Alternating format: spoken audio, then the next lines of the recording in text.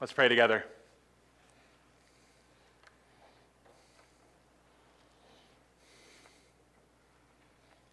Father, we thank you for the great gift of your Son.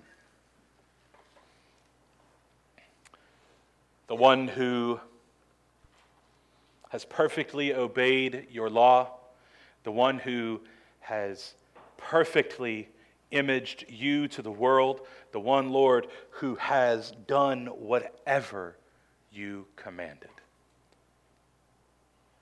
And Lord, we thank you for the fact that he did not consider his equality with God as a thing to be grasped, but instead humbled himself, taking the form of a servant, being obedient unto death, even death on a cross.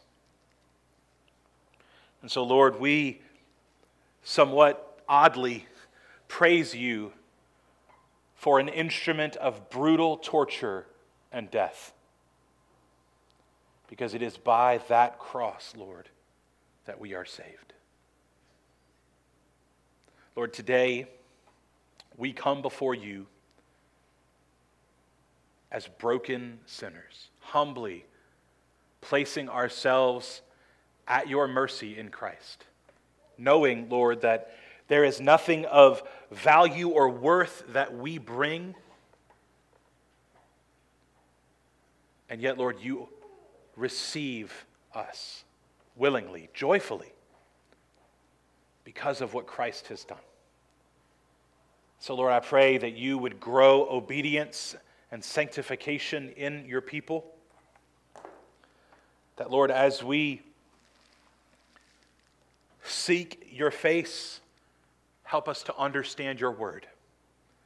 Lord, help us to not desire experiences and feelings, Father, but instead to delight in your word. Father, we pray for those among our fellowship who are ill, those among our fellowship who are struggling with grief, those among our fellowship who are beset by sin. Father, we pray that you would work in all of these things. Lord, this world is broken, and being sojourners here can be a painful thing. And yet, Lord, we know that it is for our good, because you are using these things to increase our Christ-likeness. And so, Lord, I pray that you would use your scriptures today to do that very thing. Work in your people today, Lord, that we would be more like Jesus. And we pray these things in his name and for his glory. Amen. Please turn, if you would, in your Bibles to the book of Exodus chapter 35. Exodus 35. We are going to cover the final 6 chapters of the book of Exodus today. So I hope that you did your homework and read ahead, because I'm not going to read every single word of these 6 chapters, so everybody breathe a sigh of relief. We are going to hit some things, and we're going to talk about the entirety of it. When we started this book of Exodus earlier this year, it began in a way that made it seem as though the big bad of this story is going to be Pharaoh.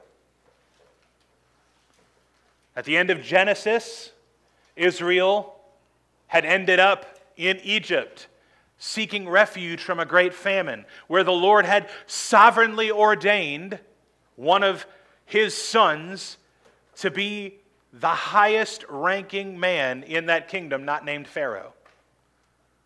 And so they came and they stayed for a long time, hundreds of years.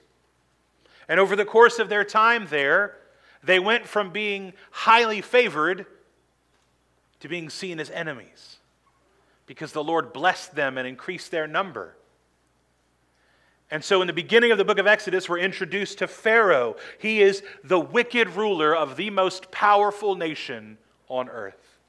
He is the one who is oppressing the people of Israel. He is the one who has made them into slaves. He is the one who is attempting to force them to murder their sons. And we see in the beginning of the book of Exodus, the Lord has heard the cries of his people, and he is making a way to bring them out of the land of Egypt. And the way the story begins makes it seem like that exodus is going to be the heart of the story. But as we went through the book of Exodus, it became clear that although Pharaoh was a seemingly insurmountable villain, he was no match for the Lord. And in fact, he was totally defeated. He was dead before the book of Exodus had even reached the halfway point. If you were seeing this in a movie theater, you would be very confused when the primary villain of the story dies and you're only about 30 minutes in. Well, what are we going to do for the rest of the time? And what happens is that it becomes really clear that the true big bad of this story, and truthfully of any story involving humanity, is the sinfulness of the human heart. This is made evident to us as we watched Israel immediately begin grumbling against the Lord and his chosen leader after being brought out of Egypt. They had just passed through the Red Sea on dry land, had been brought out without having to lift a sword or fight a battle. And once they're out of the land of Egypt, the first thing they start doing is saying, we're hungry. We're thirsty. Why did the Lord bring us out here just to kill us? It was so much better back in Egypt. And from there, we watch over and over again as Israel falls into sin.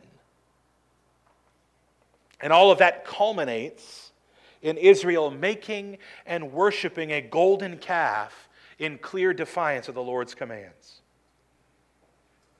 This sinfulness is what made Pharaoh the wicked man that he was, but this sinfulness is also what makes Israel the stiff-necked, rebellious people that they are. It's the same sinfulness.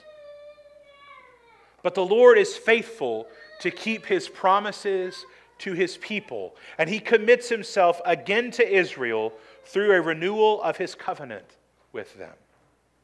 And though the promise of a land of their own is presented as the primary gift to his people, the true gift is the gift of his presence. And this is what our text today will cover: the provisions for his presence among his people, the building of the tabernacle. And as we look together at our text today, my hope is that we will see that our greatest problem is not our lack of opportunity, and it is not the harm done to us by others. It is not some form of imagined oppression. Our greatest problem is our own sin. And the only hope that we have for the resolution of that problem is the forgiveness of sins through Jesus Christ. So let's look together first at Exodus 35 verses 1, 2, and 3, where we will see a reaffirmation of rest. If you got one of our sermon listening guides this morning, in one of our bulletins or from the back table, you'll see we have 3 points, and that is our first one: reaffirmation of rest. So let's read together Exodus 35 verses 1 through 3. Moses assembled all the congregation of the people of Israel and said to them, "These are the things that the Lord has commanded you to do. 6 days' work shall be done, but on the 7th day you shall have a Sabbath of solemn rest, holy to the Lord. Whoever does any work on it shall be put to death. You shall kindle no fire in all your dwelling places on the Sabbath day."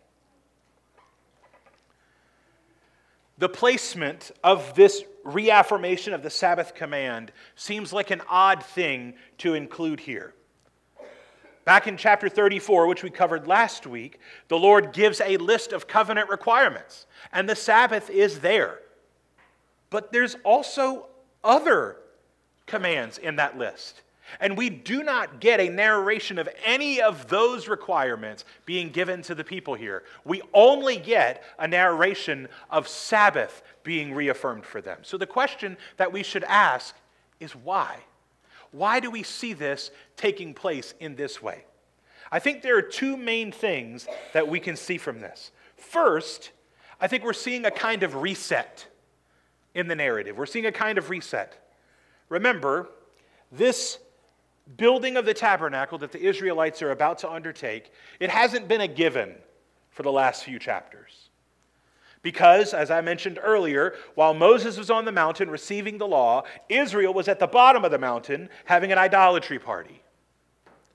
Well, if you look back at chapter 31, the last thing that the Lord says to Moses before sending him down the mountain to deal with Israel's sin was an explanation of the Sabbath command.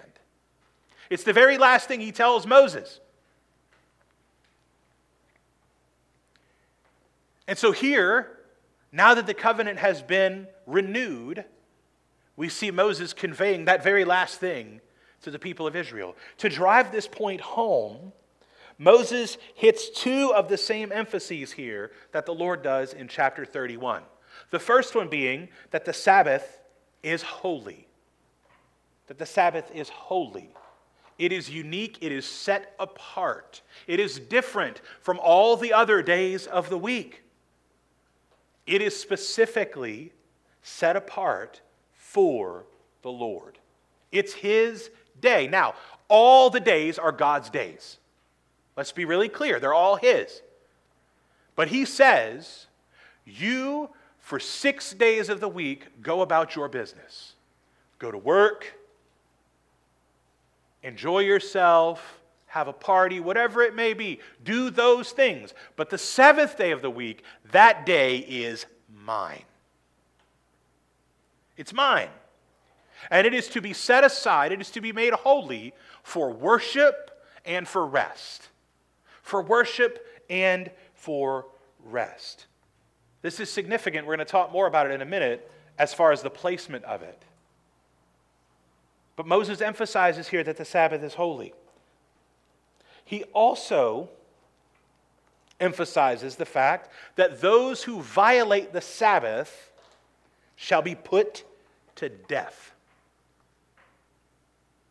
In chapter 31, where the Lord gives the Sabbath command, the Lord says, those who violate the Sabbath shall be put to death. And here in chapter 35, as Moses gives it to the people, he also emphasizes that if you work on the Sabbath, you will die.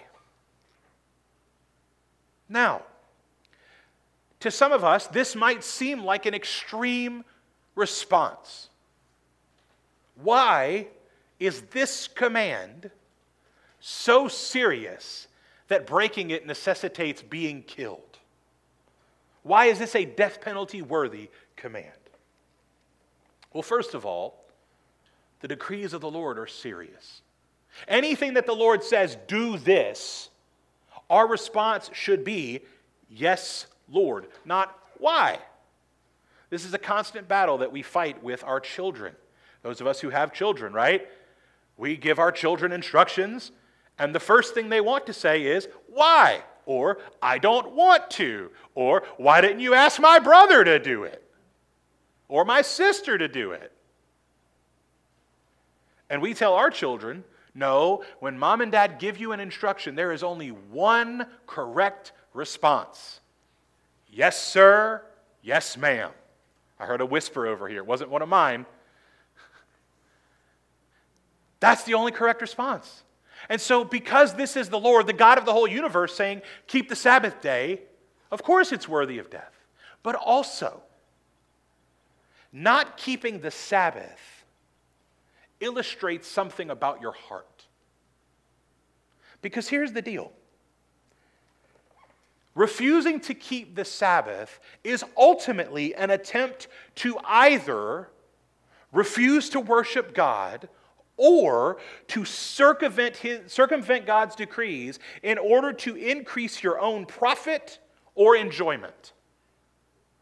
That's what it means to break the Sabbath. Either you're saying, I don't care about the worship of God, or you're saying, listen, making money is more important to me than obeying the Lord's commands. Or you're saying, my own personal satisfaction and enjoyment in this world is more important to me than obeying the Lord's commands. And what that does is it demonstrates a lack of the fear of God within us. It's essentially us thumbing our nose at the Lord and saying, I'm not going to do it, and you're not going to make me. And so the Lord tells the people of Israel that enforcement of this law comes down to the state putting to death those who work on the Sabbath.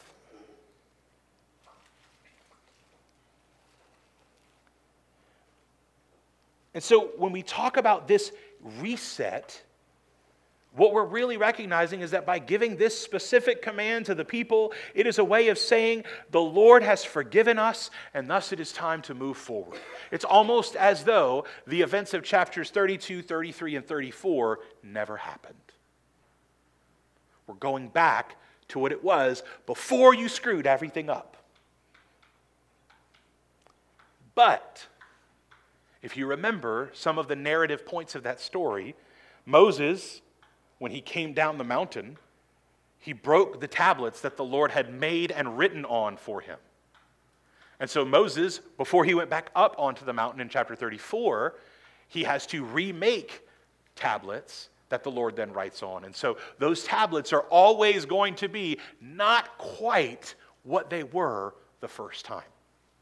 There's no real way to erase what happened in Israel's sin. There's no way to really erase it.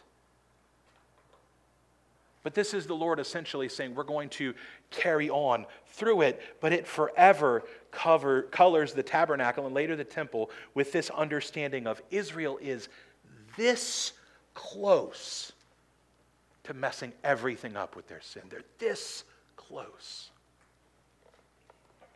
So that's the first thing that I think we're seeing, is that it's a kind of reset. The second thing that I think we're seeing here is that it is a show of the faithful response of the Israelites to the Lord's judgment. My children really enjoy listening to the Little House on the Prairie books. We listen to them in the van as we're driving, we're going on trips. We might just be driving down to my mom's house, which is literally 7 minutes from door to door, and my kids say, "Can we put on Little House on the Prairie?" They love listening to it. And I didn't really read those books when I was a kid. I'm unfamiliar with them. But one of the things that always stands out to me as a man living in 2023, driving a van with air conditioning, living in a house with air conditioning and electricity, is as I listen to the recounting of these people's lives, I think about how hard it was to live in that time. How much work they had to do just to simply not die. All of their daily chores were of vital importance. Because if they didn't go, say, milk the cow might get sick, and then the cow dies, and then you're in a lot of trouble. All of these things that they were doing, they had to do, because if they didn't do them for literally one day, things could snowball out of control, and they would all be dead. Every day, it was like this. And we need to understand that that was about a people living in a time period where there were towns and things like that, where they could sometimes go and get things. Israel is out in the wilderness. There's not a city that they can go to where there's a market. There certainly isn't a Walmart. And so for them to live, they have to work. And here's the Lord saying, yes, work for 6 days, but one of those days don't work. And so for them to say, okay, Lord, I'm going to not work, is for them, that's them responding in faith to the Lord. They're saying, Lord, okay, those daily chores that I'm supposed to do, I'm not going to do them. I'm going to trust you to take care of us. They are not even to light a fire in their homes. If it's cold outside, better bundle up. They could get dressed. That was allowed. But they were not to do work. To obey this command is to place their fate in the hands of the Lord. Further, as they're about to begin construction on the tabernacle, there's very likely to be both confusion and temptation involved. First of all, confusion in that the Lord said, The Sabbath is set aside for worship. The building of the tabernacle is for worship. Thus, on the Sabbath, we should continue doing the work of building out the tabernacle because it's for worship. That's the confusion. And then there's the temptation. Remember what has just happened. If you are, say, an average Israelite, you might think to yourself, listen, we better get this tabernacle built as fast as we can because the Lord might change his mind, we might screw things up, and he might say, okay, I'm done this time. And so there's likely temptation there to say, we got to get it done quick before somebody screws this up. To obey the Sabbath is to trust the promises of the Lord. To trust that he will care for his people. To trust that he will remain with Israel. It is to believe that he will be faithful even when we are faithless. That's what the Sabbath is. It is a physical, temporal, earthly display, outward display of our faith in the promises of God. And that trust, that faith is on full display in the next section where we see the Israelites demonstrating obedience from the heart. That's our second point this morning, obedience from the heart. I'm going to read 4 and 5, and we're going to hit a couple other points in this section, but I'm going to start with 4 and 5, which says this. Moses said to all the congregation of the people of Israel, "This is the thing that the Lord has commanded. Take from among you a contribution to the Lord. Whoever is of a generous heart, let him bring the Lord's contribution." Before construction can begin on the tabernacle, the materials must be collected, and the builders and crafters must be willing to work. If you remember previously, the Lord told Moses that there were going to be 2 particular men who he had given a special giftedness. And they were going to be the primary ones who were going to build out the implements, and they were going to oversee the work. That was what they were going to do. But it was going to require a lot more people than just those 2 guys. And it was going to require a lot of materials. If you remember back to the description of how these things were to be made, they were going to be made out of fine wood and overlaid with gold. Some of these things were going to be made of pure gold, and they were not small things. They were large things made out of pure gold. They had fancy, expensive stones that were going to be set in these things. And all of a sudden, it becomes crystal clear why, when Israel was on their way out of Egypt, the Lord told them, go to your neighbors, and whatever you like, tell them you want it, and they'll give it to you. Because it was not for Israel's personal gain. It was for the Lord's tabernacle. It was for the priestly garments. But what did Israel do? Well, they took a lot of their gold, and they made an idol with it.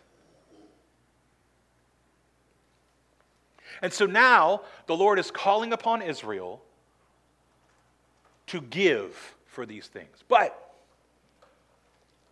it is an offering of the willing. It's not a compulsory thing. The Lord could certainly have said to Israel, give me all your gold.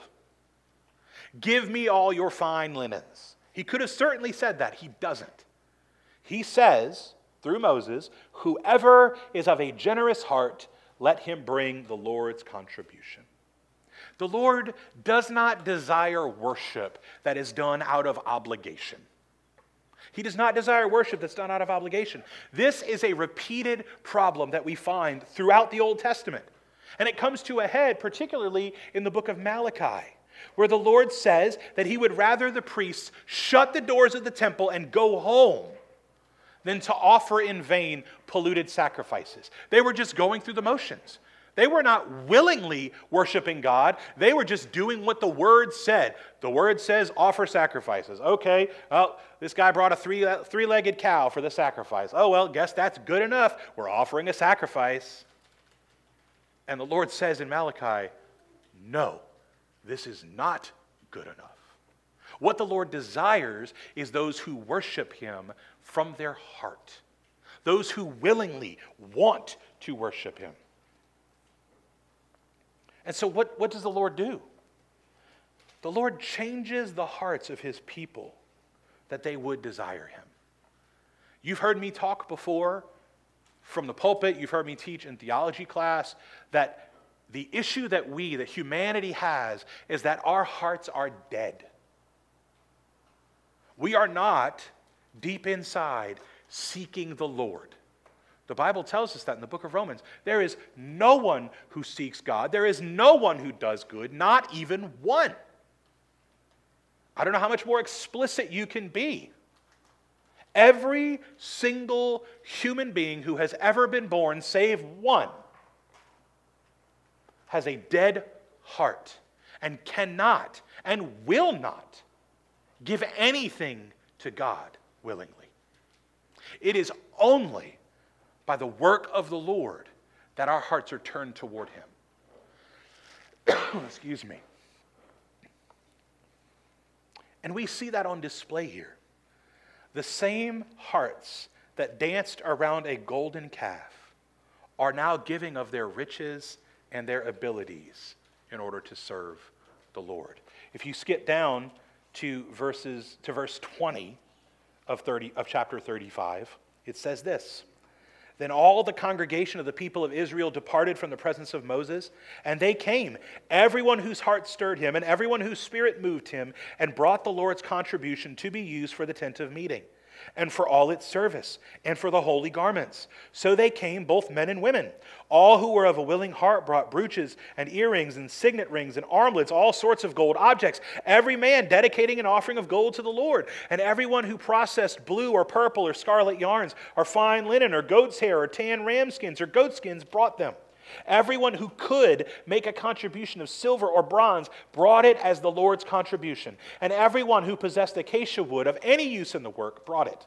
And every skillful woman spun with her hands, and they all brought what they had spun in blue and purple and scarlet yarns and fine twined linen.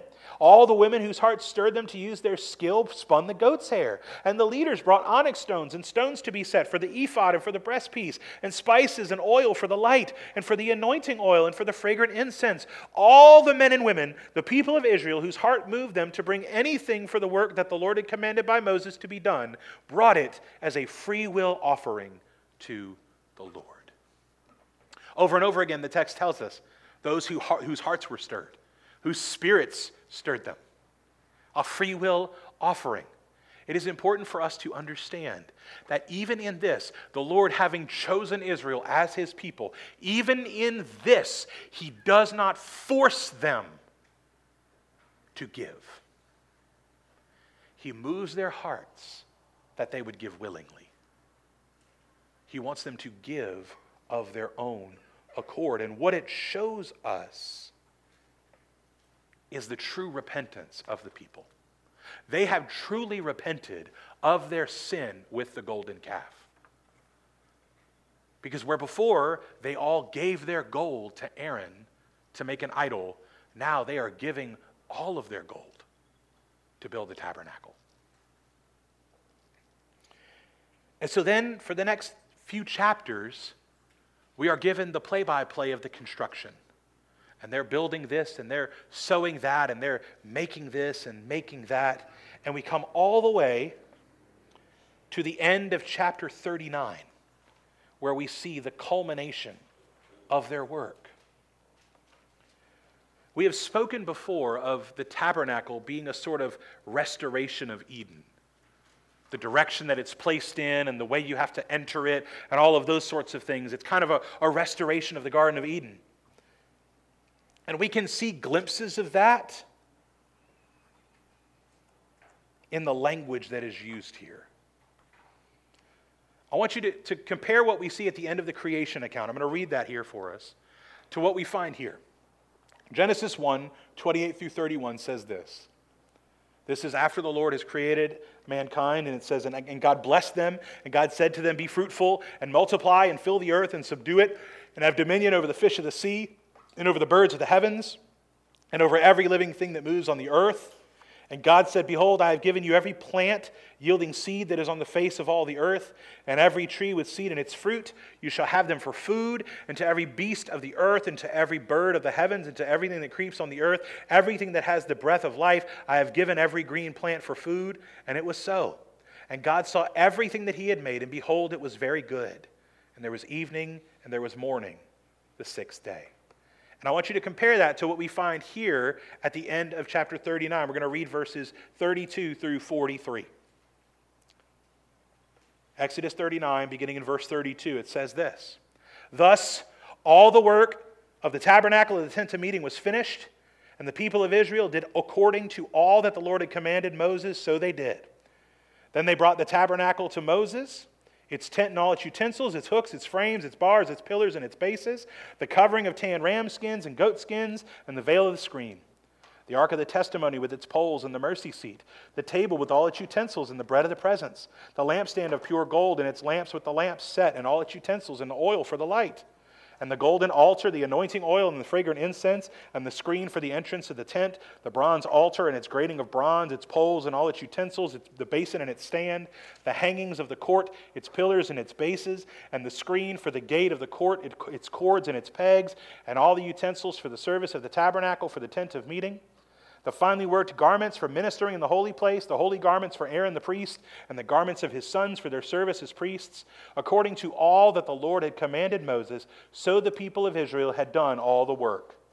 And Moses saw all the work, and behold, they had done it, as the Lord had commanded, so had they done it.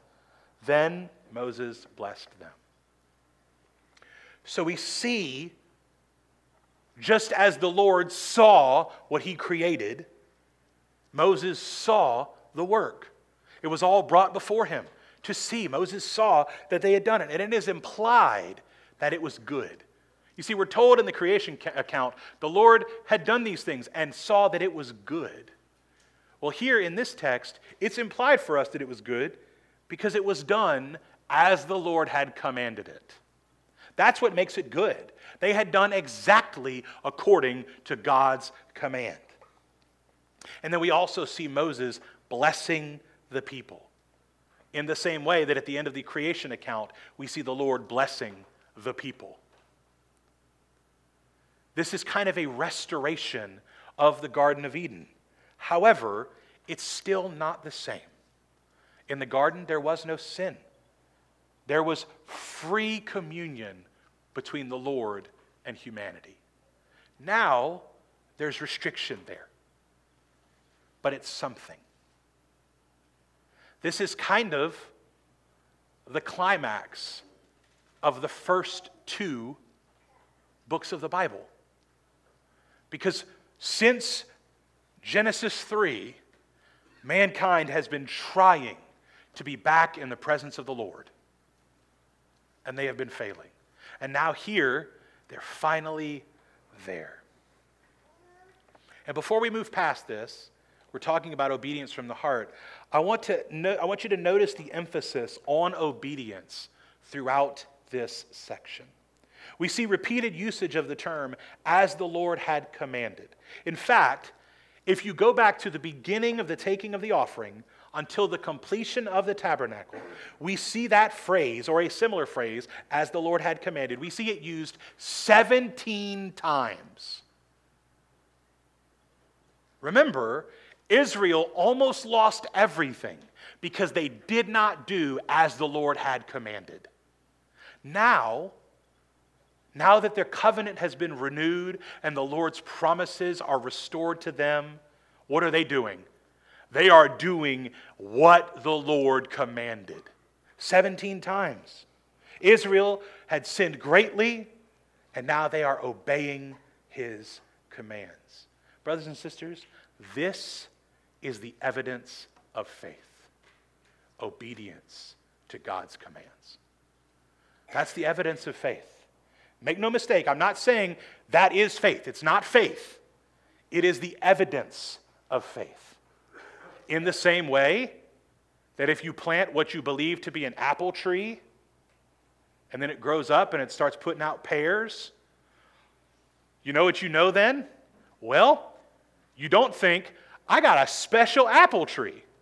No, you think, well, I must have planted a pear tree.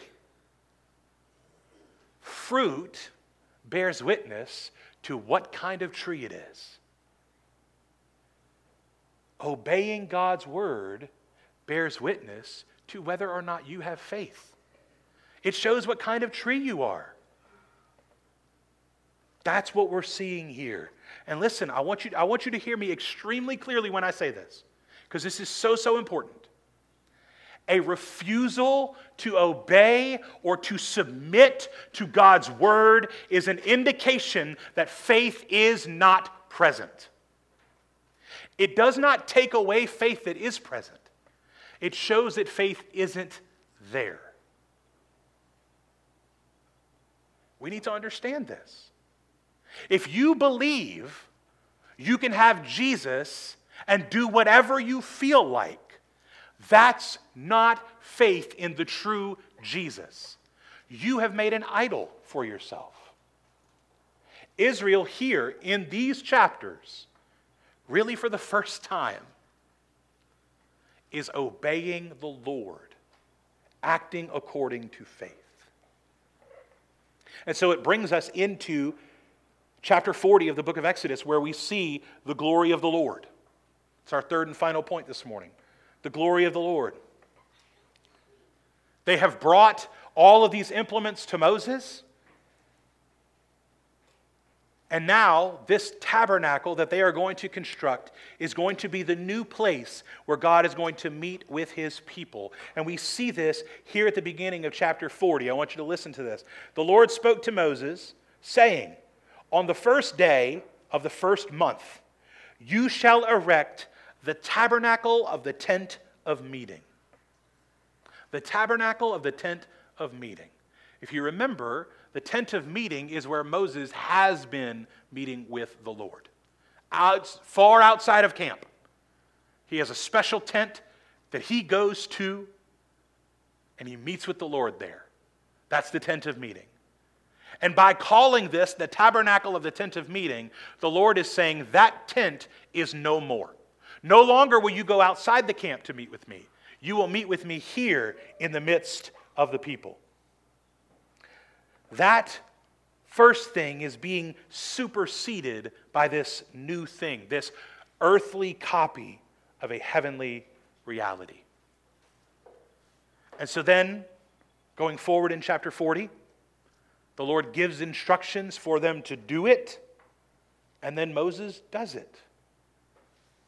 And there, at the end of verse 33, it says, "So Moses finished the work." And then we find this in verse 34. "Then the cloud covered the tent of meeting, and the glory of the Lord filled the tabernacle.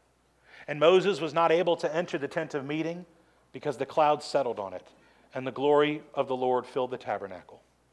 Throughout all their journeys, whenever the cloud was taken up from over the tabernacle, the people of Israel would set out. But if the cloud was not taken up, then they did not set out till the day that it was taken up. For the cloud of the Lord was on the tabernacle by day, the fire was in it by night, in the sight of all the house of Israel throughout all their journeys." The Lord's presence in their midst is so vital to their existence that he communicates to them according to it. When it is still on the tabernacle, they are staying put. But when it moves, it's time to move. They don't have to wait for a special word from the Lord. They just look out their tent. Oh, the pillar's not there. Pack it up, folks. Time to move on. And it is fully visible to all of Israel throughout the remainder of the Exodus. For the rest of their time, going from this mountain to the promised land, they can all see it. And as magnificent as the culmination of this story is, there is still a problem that looms over the people of Israel. The problem of sin. And that still has continued. Even the continual presence of the Lord in their midst through the tabernacle does not resolve it. Because what does it say in verse 35? "And Moses was not able to enter the tent of meeting because the cloud settled on it, and the glory of the Lord filled the tabernacle." So that tent of meeting that Moses could go to, he no longer can. He can't. Why? Because of sin. I mentioned earlier that there was an emphasis on the people obeying the Lord in the text. And where that emphasis is most prominently seen is in the creation of the garments of the priests, where it is used 7 times. As they are making the garments for the priests, it says, and they made this according to what the Lord had said to Moses. This is because what we ultimately need for our forgiveness is someone to offer atonement for us. That's what we ultimately need. We don't need a fancy tent. We don't need golden implements. What we need is for someone to offer atonement on our behalf. Immediately after this scene at the end of the book of Exodus, moving into the book of Leviticus, the Lord gives 8 chapters worth of instructions for sacrifices. 8 chapters. It's the very next thing we find. Moses wrote these books as a unit. And so here, the tabernacle is built, the glory of the Lord is here, and then for the next 8 chapters, God says, here's how you offer sacrifices. Because you need these things to live. And then, in chapter 9, we find the sacrifices being made according to the Lord's instructions. And it is only then that we find this. In Leviticus 9, 22 through 24, it says this. Then Aaron lifted up his hands toward the people and blessed them. And he came down from offering the sin offering and the burnt offering and the peace offerings. And Moses and Aaron went into the tent of meeting. And when they came out, they blessed the people. And the glory of the Lord appeared to all the people. And fire came out from before the Lord and consumed the burnt offering and the pieces of fat on the altar. And when all the people saw it, they shouted and fell on their faces.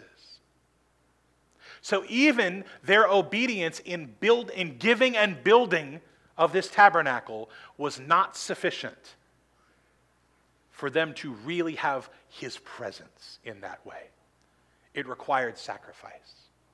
And so here at the end of these chapters, we see these sacrifices being made, and only then do Aaron and Moses go inside of the tabernacle. And it's there that a changing of the guard, so to speak, happens. No longer is Moses the one who's going to go between the people and the Lord for their atonement. It's now Aaron, the high priest. Only after atonement has been made can mankind be in the presence of the Lord. But this system is not sufficient. Because immediately after the Lord has given all these instructions for sacrifice and worship, and immediately after this atonement has been given, and when I say immediately, I mean literally the next 2 verses. We've been hearing Israel did all that the Lord had commanded. Israel did all that the Lord had commanded. All that the Lord had commanded. They were obedient, obedient, obedient, obedient. Then they've done all these sacrifices according to what the Lord had commanded. And then they finally get to go in, and then the very next 2 verses we find this. Now Nadab and Abihu, the sons of Aaron, each took his censer and put fire in it, and laid incense on it, and offered unauthorized fire before the Lord, which he had not commanded them.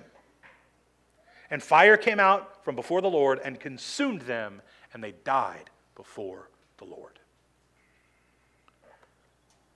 They had just seen what happens when you obey the commands of God. They saw his presence come down and fill the tabernacle. They saw him receiving their offerings, literally shooting fire out of the tabernacle and consuming the offerings. All the people had seen this, including Aaron's sons. And the very next thing they do is they choose to be disobedient to the Lord's commands, and they die for it.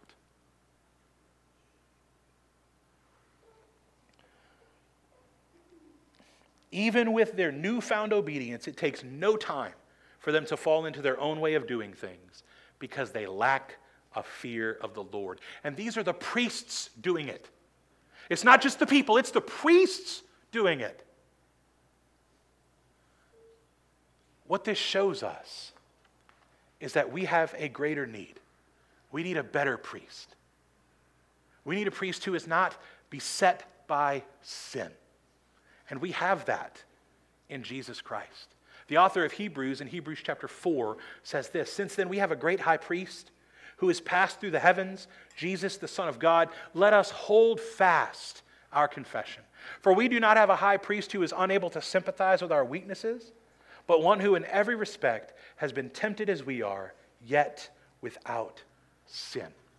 Let us then with confidence draw near to the throne of grace, that we may receive mercy and find grace to help in time of need." The priests that Israel had were sinful men.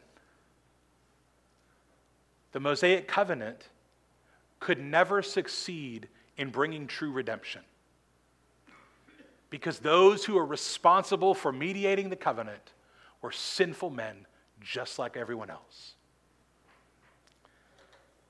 But where the Israelite priests in the Mosaic covenant were sinners, the true Redeemer of the people of Israel is perfect and sinless. And where Israel was restricted and restrained from going into the presence of the Lord, we can go into the throne room of God. And if you remember, the construction and layout and implementation of the tabernacle, that's the Holy of Holies, where only the high priest could go. And even then, he had to be especially clean or else he'd die. Now, every single one of us can congregate inside the Holy of Holies if we so desire. And we can do so without fear. We can go freely with confidence and boldness because Christ has accomplished our redemption. And so the question before every one of us today, as we come to the end of the book of Exodus, is, do you know Christ? Do you truly know the great high priest who has fulfilled all of these things perfectly? That in him we have the presence of God. Do you know him? Some of you would say, yes, I've known him for a really long time. But then if you were to stop and examine your heart, there might be cause for doubt there. There might be cause for question. The Bible tells us that we should work out our own salvation with fear and trembling. We must truly judge and rightly judge ourselves, seeking out whether or not we are an apple tree or a pear tree pretending to be an apple tree. And so today, as we consider the entirety of the book of Exodus, my encouragement to all of us is to remember that we are great sinners and that Christ is a great Savior. And that if you do not know Jesus, today can be the day that you give your life to him willingly as the Lord has moved your heart, trusting in him to accomplish your redemption. And so if that's you today, I want to encourage you to seek me out so that we can talk together, that I can pray for you, that we can rejoice in what the Lord has done. But for the rest of us, let us rest in the finished work of Christ. We don't have to pack up a tabernacle and move it every time we go on a journey. We don't have to slaughter animals and throw blood on an altar. We rest in the perfect blood of a perfect Savior. Praise the Lord that the end of Exodus is not the end of the story, but that Christ has come. Let's pray together. Father, we thank you for your word, for the goodness of your perfect redemption that you have accomplished for us in Jesus. And so, Lord, I pray today that our hearts and our minds would be focused upon him and him alone, that we would rest in him and not in our own work, that we would see no goodness in ourselves, Lord, but only in Jesus. Help us, Lord, to rightly examine our own hearts, to work out our own salvation with fear and trembling.